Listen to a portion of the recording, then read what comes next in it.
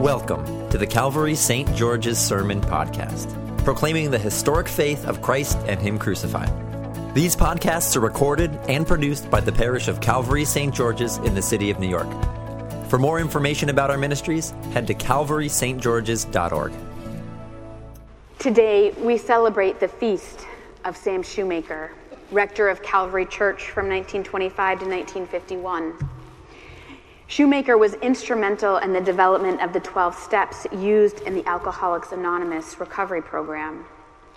He provided spiritual guidance to Bill W., co-founder of AA, as Bill was working on his own recovery, and Shoemaker helped write several of the steps. As we celebrate Shoemaker's feast today, we remember a man who was a leader in this community, who laid the foundation for a program of recovery that has touched millions of lives around the world. But that is not all that we are doing today, and nor is it the most important thing that we are doing today. If we stop at remembering Sam Shoemaker, we risk elevating a man who was as flawed as you and I to something he never claimed to be. Shoemaker saw himself as a man who stood at the door between humanity and God. He stood at the door, not going too far in or straying too far out, so that he could be there to see the people stumbling around outside, the ones who knew there was a door somewhere, but just couldn't seem to find it. He wanted to be the person who pointed them to that door. In his own words, and a part of a poem he wrote called "I Stand by the Door," he says, "The most tremendous thing in the world is for men to find that door, the door to God. The most important thing that any man can do is to take hold of one of those blind, groping hands and put it on the latch that only clicks and opens to the man's own touch. Men die outside the door, as starving beggars die on cold nights in cruel cities in the dead of winter, die for want of what is within their grasp. They live on the other side of it, live because they have not found it. Nothing else matters compared to helping them find it and open it and walk in and find Him. So I stand by the door." In our celebration of this feast day, we do not elevate Shoemaker beyond someone who stood at the door pointing to God.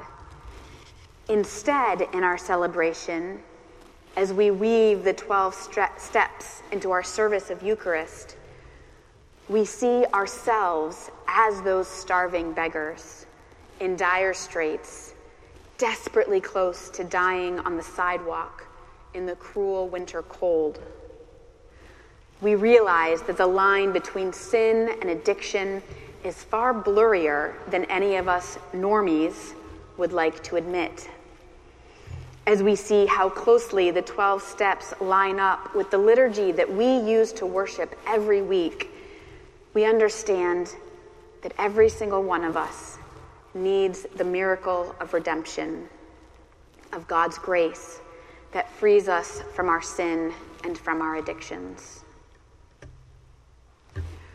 Our psalm today begins, "Out of the depths I cry to you, O Lord."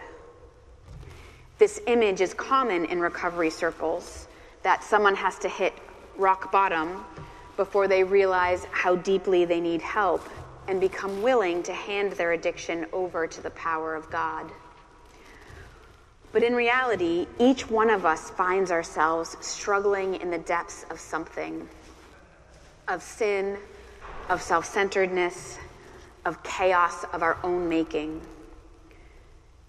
It's easy for us to make alcohol and drugs the whipping boys of addiction because the impact of these substances being misused is so visibly obvious.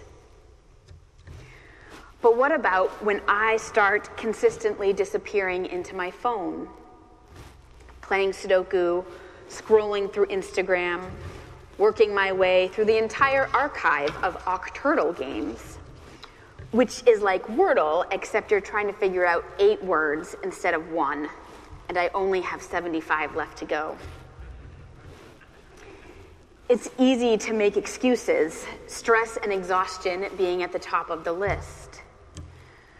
But is it a coping mechanism, or is it sin if it keeps me from having a real conversation with my husband Andrew at the end of a long day? And coping mechanisms can become addictions if they get out of control.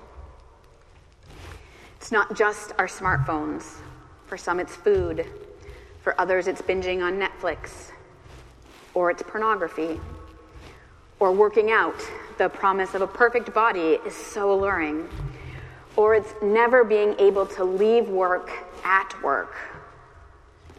These things pull us away from God and away from meaningful relationships, and we are left sinking into the depths, being swallowed into these sinkholes of our own making, hurting ourselves and those we love because we just can't seem to change. But for anyone who has come to that realization, who has cried out from the depths, "Lord, hear me," there is good news here today. It's the good news that had Sam Shoemaker standing at the door, searching for those who were out in the cold, sinking in the depths. Our God is not someone who takes note of our iniquities. He doesn't record our sins. If he did, not a single one of us could stand here this morning in this service before him. None of us would be worthy to offer him our worship, because we are all guilty of being consumed with the things in our lives that make us feel safe and in control, rather than worshiping him.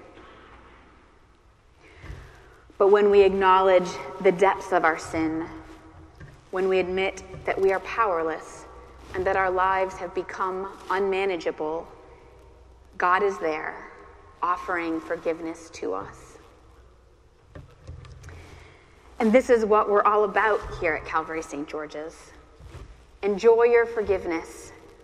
It's free, it's permanent, it's unconditional. And this psalm reminds us of something more. It's actually not about us at all. God doesn't forgive us because he knows that deep down inside we're these amazing people who are going to turn our lives around and become dutiful followers of him. No, he forgives us for himself. He forgives us so that we might revere him, worship him, stand in awe of him. God pulls us out of the depths and invites us in the door, out of the cold, ultimately because it glorifies himself to do so. And it is beautiful evidence of his mercy that what glorifies him is so deeply beneficial to us. And so, in our forgiveness, we become people who watch for God. We hope for him and long for him in the same way that watchmen long for the morning. Sometimes this feels like a long time. Sometimes we have dug ourselves down so deep that the depths of rock bottom is a very long way down. The forgiveness is instantaneous, even miraculous, but the path of healing can be long, circuitous, and hard.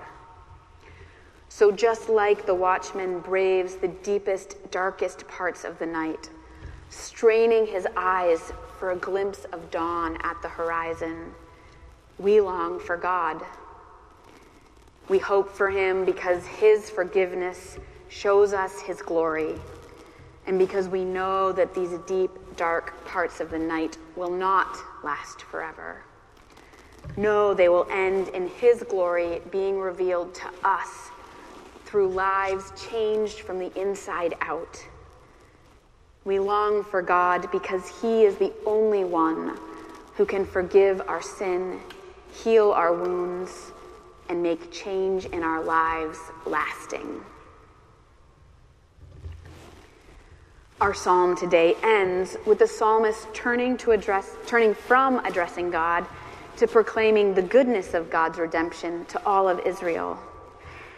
He knows what God has done for him, and he wants everyone else to know that God will do this for them as well. He seeks to carry this message to others.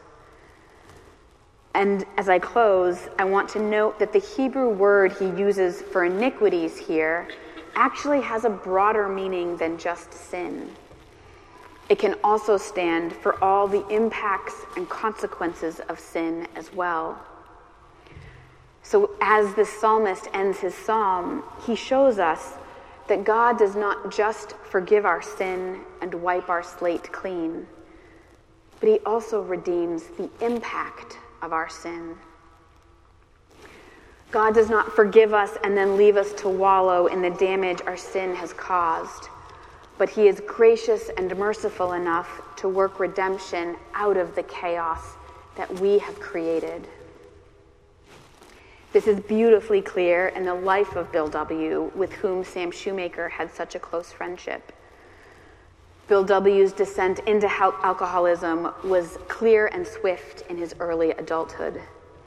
It impacted his education, his work, and his reputation. He tried hard to stop drinking, but he was in and out of the hospital with multiple relapses. Viewed alone, this looks hopeless. Sure, God would forgive him for this addiction, but the impact and consequences of all that was a massive burden to bear.